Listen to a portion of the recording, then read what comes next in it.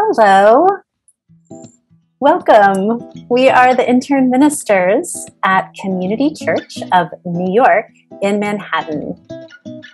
We are Unitarian Universalists in the process of becoming ordained clergy. In this podcast, we delve into the life of an intern minister. We explore the ways our lives and internships intersect and how this is ministerial formation. I'm Megan Henry. I'm Carrie McAvoy. And we're revving up.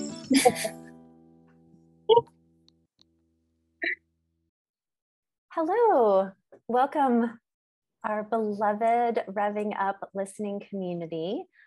You are at Revving Up with Megan and Carrie, and this is our last recorded episode of season 2 before our live event, which is happening on Thursday, December 16th at 7 p.m.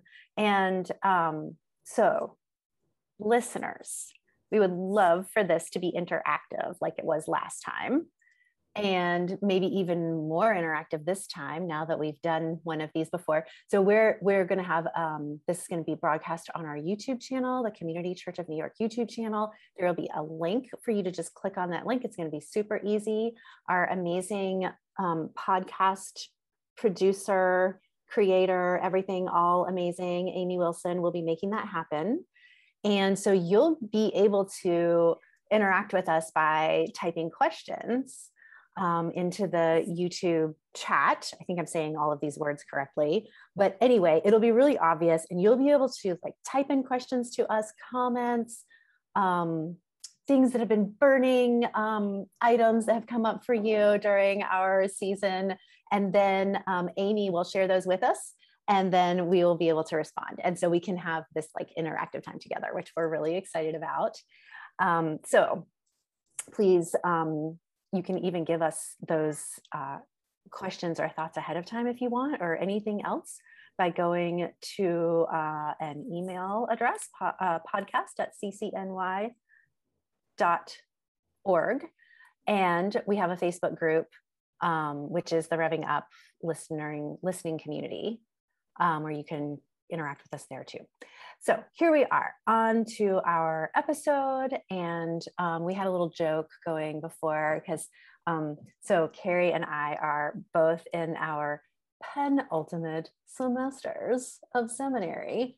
And this is the penultimate episode of our podcast, and what you can't see or hear right now is our producer miming taking a swig of eggnog every time we say penultimate.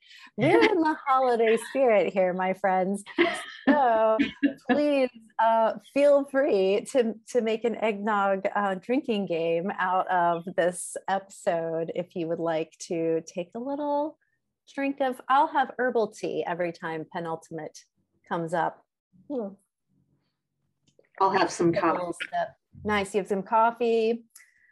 Amy's got her pretend eggnog. This is going to be a fun episode. So, yep. Carrie, how are you?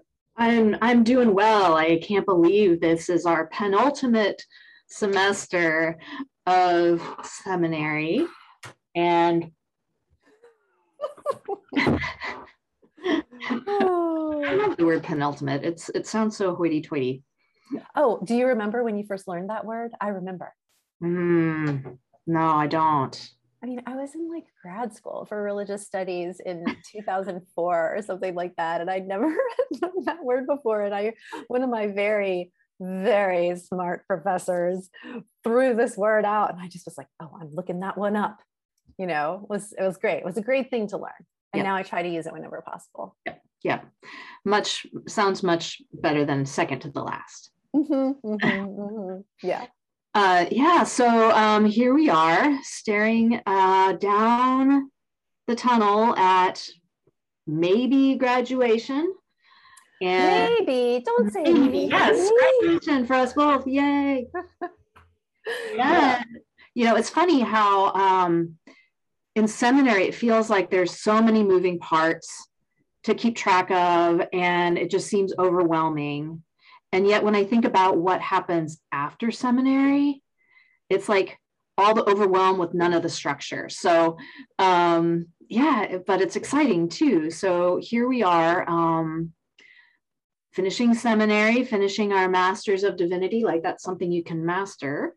And then what's next? So what are you thinking about that, Megan? Right now, my plan is to, I'm going to do this thing that people actually kind of caution against and used to say that you just can't do and all of these things. But I do know people who've done it and been successful and have been able to get good advice from them. So I'm a religious educator. I'm a full-time religious educator, the director of education and family ministry at the Brooklyn, New York UU congregation. And I've been there for, I think this is my 9th year there.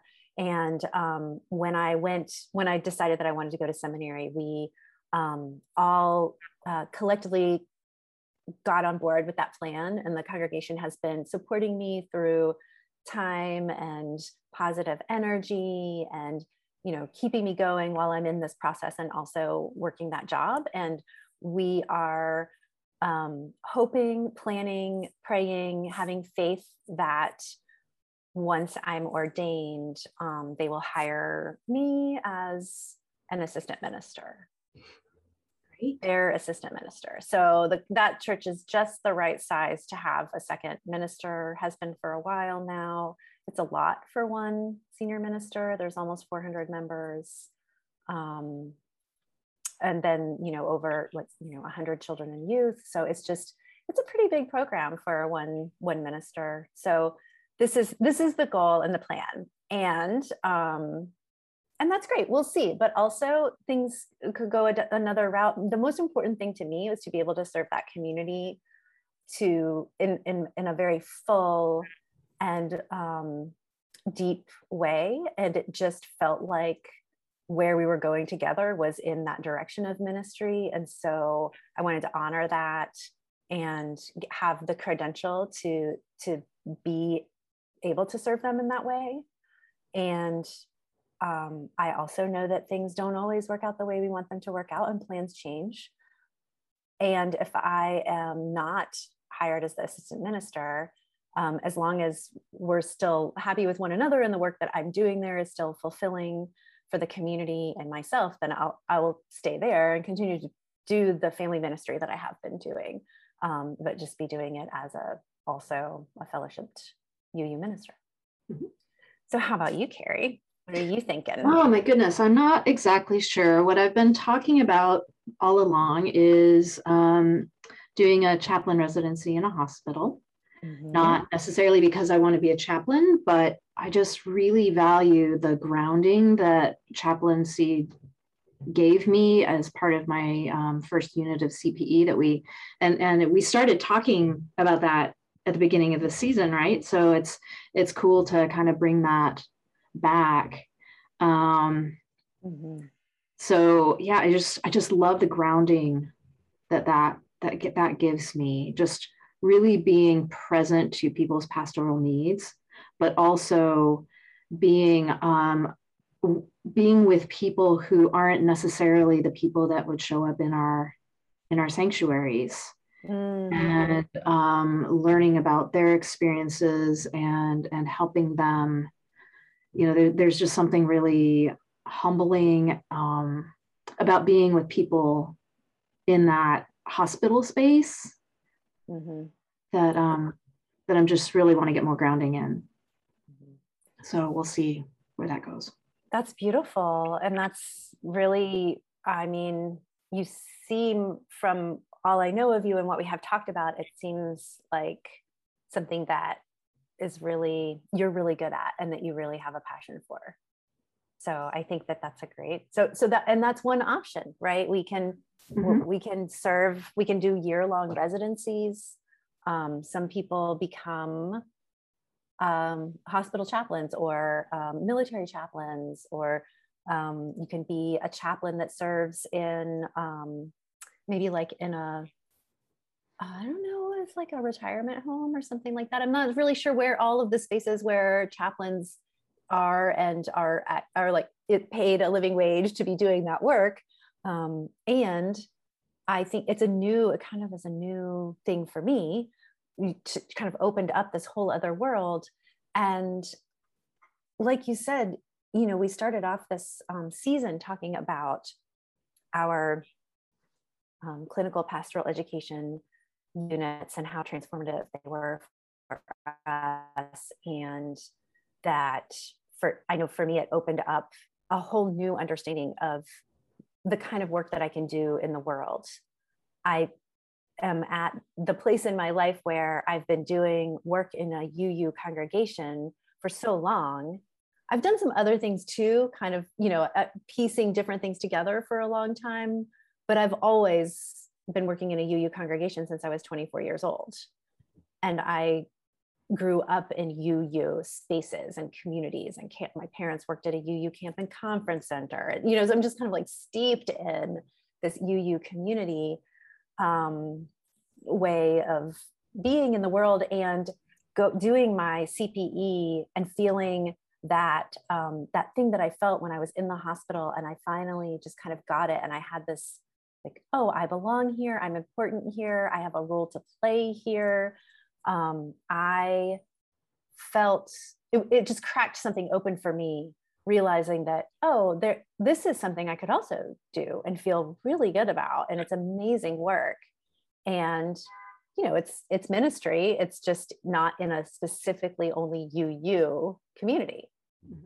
Mm-hmm. Yeah. And I love doing interfaith work. So, I think that your idea about doing a residency for a year to get even more grounded in that work is just such a great idea. What amazing preparation for then, if you do decide eventually to go into parish ministry, you'll be that much more prepared. At least in the pastoral care part of it. Yeah. So many other pieces. Yeah. True. Yeah. True. Yeah. Yeah, I just think about all the different ways to minister in the world. Like I've heard of laundromat ministry or library ministry. I think there's something about. Can you say more about that? I'm not exactly sure. The way I see it is just like hanging out at the laundromat and just paying attention to people and being there, like, or the library. Like I've thought about starting to study at the library and just be there and pay attention and mm-hmm. just be present to whatever happens in that space. So, and then you'd mentioned military chaplaincy. A lot of our colleagues at Meadville Lombard are considering that, or at least a few of them. Mm-hmm. And then there's parish ministry, and is it half-time, part-time, full-time, faith formation? Even if you're working in a parish, there's different roles there. Mm-hmm. Senior minister, membership, outreach, faith formation, and various time commitments and so forth. And then there's this whole community ministry thing. And what is that? And so many, like once we graduate and once we pass the MFC, we're going to be ministers, but that can mean so many different things. Yes. Yeah, it really can. Mm-hmm. I love the idea of doing social justice ministry and serving as a community minister affiliated with a UU congregation, mm-hmm. and being able to do interfaith work. There's this mm-hmm. group in New York City called, or maybe it's in the whole state, Faith in New York, maybe Faith NYC, something like that. Mm-hmm. And I have gone to a couple of their meetings, like pre-seminary when I had time to go to extra meetings. Mm-hmm. But it was just really cool to be in a social justice organizing space with people from many different faiths. Yeah. I really gravitate towards that interfaith work. Mm-hmm. Mm-hmm. And as you use it, I think we talked about this in the chaplain, when we were talking about chaplain CPE in particular, is how the Unitarian Universalist tradition helps us serve in more interfaith spaces, because we are taught, or it's easier for us to learn just because of the non-creedal nature of Unitarian Universalism. Many of us are more comfortable in those non-Christian or Christian spaces, or Jewish, or we just get that more broad theological grounding than perhaps someone who's going into Christian ministry or becoming a rabbi or so forth. I noticed that in my CPE program. Mm-hmm. I don't know if you noticed that. I felt like it seemed like it wasn't super obvious, but there were definitely times when people in my program, my fellow, intern chaplain cohort, would be visibly and would share how moved they were to learn something about another faith tradition that they had never thought about or hadn't really heard about before, and that they were been so kind of like in the tunnel vision of like, I'm in rabbinical school, I'm in rabbinical school, I'm doing all of this, and it's very intense, and or I'm in divinity school to become an Episcopalian priest, or whatever their track is. Noticed that it seemed like they had less experience with a broadly pluralistic and interfaith education and exposure, and seemed to really, in my group anyway, really appreciated expanding that by talking to one another. And yeah. Mm-hmm. Yeah, that was my experience as well. Yeah. Yeah, so here we are, finishing seminary, facing the MFC. I think you and I are both seeing them at the Ministerial Fellowship Committee, having our interviews in the same time period, and the end of next September. End of next September, right. Yes. So we the idea here for me is that I have the summer to finish putting my packet together that gets submitted a month before. Is it a full month before the interview? Yeah, something like that. We'll figure that part out. But yeah, and just being, for me, that was really important to not try to see the Ministerial Fellowship Committee and do this. It's basically like this oral exam after turning in this big written whole packet that addresses all these different areas of competency. It was important for me to see that committee and put that off until after I finished seminary. And I think for me, it was around, because doing an internship along with doing seminary has been a really great kind of practical learning experience for me, but it's a lot. Mm-hmm. And I think if I had done 3 years of academics followed by 1 full year internship, during that 1 full year internship, I might have had the space to put together my packet and to prepare to see the Ministerial Fellowship Committee. Mm-hmm. So that then, but also in UU ministry land, one also has to put together a website to promote themselves to congregations that are in search. If you want to go ahead and go into search and get, so that you're placed and ready to start your job and start getting paid, which is super crucial in all of this too, right? Once you finish that internship. I just did not have the bandwidth to do all of that at the same time, and have, in my case, the luxury of already working a full-time job. Calling that a luxury right now is a little difficult for me, because it doesn't feel like that, because it's so much work. So there's always, it's always a, weighing the where to put the work in, because it's a lot. Yeah, and there's also that piece of where you are in your own formation when you're considering when to see the MFC. Like I was originally